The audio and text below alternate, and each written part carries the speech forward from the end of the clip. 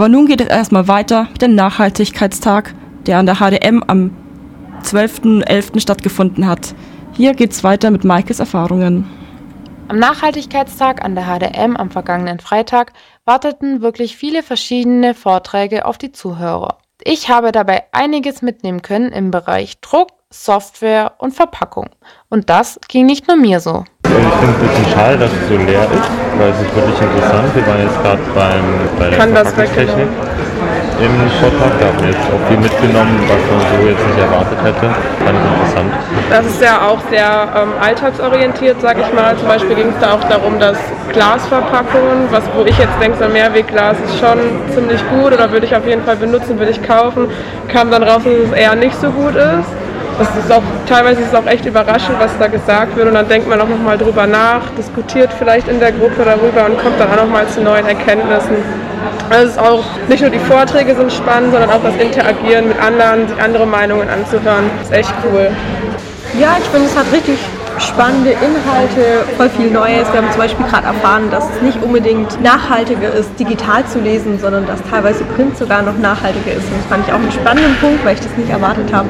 Auch das Quiz hat mich überrascht. Da gab es viele Dinge, die ich falsch beantwortet habe. Zum Beispiel habe ich die benutzten Pizzakartons in das Altpapier geworfen, muss in den gelben Sack. Das als Info. Ich fand auch den anfangs vorgestellten Geschäftsidee ganz spannend von einem Startup, was sich um Ersatz von Styropor gekümmert hat und da am Anfang ist, da größer zu werden. Also das fand ich persönlich auch sehr interessant, deswegen ich freue mich auf die nächsten Vorträge und bin gespannt, was auch mitzukommt. Das angesprochene Quiz habe auch ich absolviert, allerdings nur 3 von 8 Punkten erreicht. Denn an diesem Tag gab es nicht nur viele interessante Vorträge, sondern auch einige Ausstellungen im Foyer der HdM. Hier fand man unter anderem den Stand des Studiengangs Verpackungstechnik bzw. Packaging Development Management, die dieses Quiz angeboten haben. Außerdem hatten sie auf ihrem Tisch den Vergleich von verschiedenen Verpackungsmaterialien für ein Produkt, wie zum Beispiel Plastik, Papier oder auch Glas. Auch hier habe ich dann noch einmal gehört, dass Plastik nicht prinzipiell schlechter ist als Papier, sondern es immer auf verschiedene Faktoren ankommt. Direkt etwas mitnehmen konnte man beim Studiengang Wirtschaftsingenieurwesen Medien. Sie hatten alte Tragetaschen neu bedruckt, sodass spannende, kuriose und teilweise auch sehr witzige neue Motive entstanden sind. Besonders spannend fand ich außerdem, dass auch ein Brettspiel ausgestellt worden ist. Ich bin Antonia Bartling von Sustain Change. Wir sind ein Startup aus Berlin-Brandenburg und wir haben ein Kooperationsprojekt mit der Hochschule der Medien, in dem wir unser Brettspiel Pitch Your Green Idea produzieren.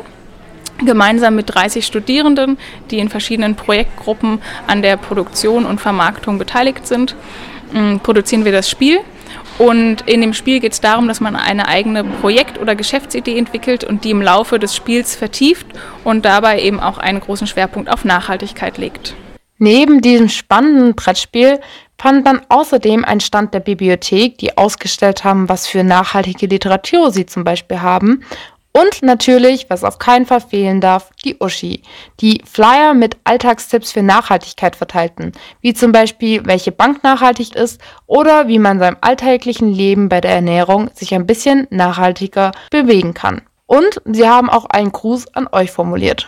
Hallo zusammen, wir sind die Uschi, die Umweltschutzinitiative von der VS an der HdM und wir versuchen einfach generell die HdM ein bisschen nachhaltiger zu gestalten und so ein Bewusstsein für einen besseren Umgang mit der Natur zu schaffen.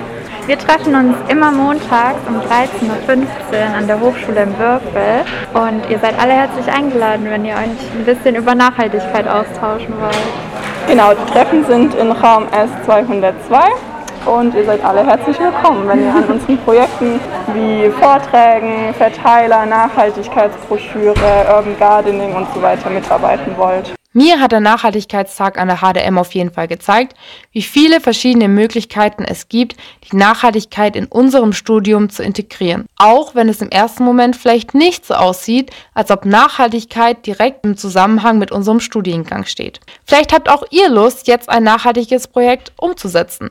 Dann geht doch einfach auf eure Professoren zu und fragt sie, ob man das im Rahmen einer Vorlesung machen kann. Und ansonsten wartet auch immer noch die Uschi auf euch.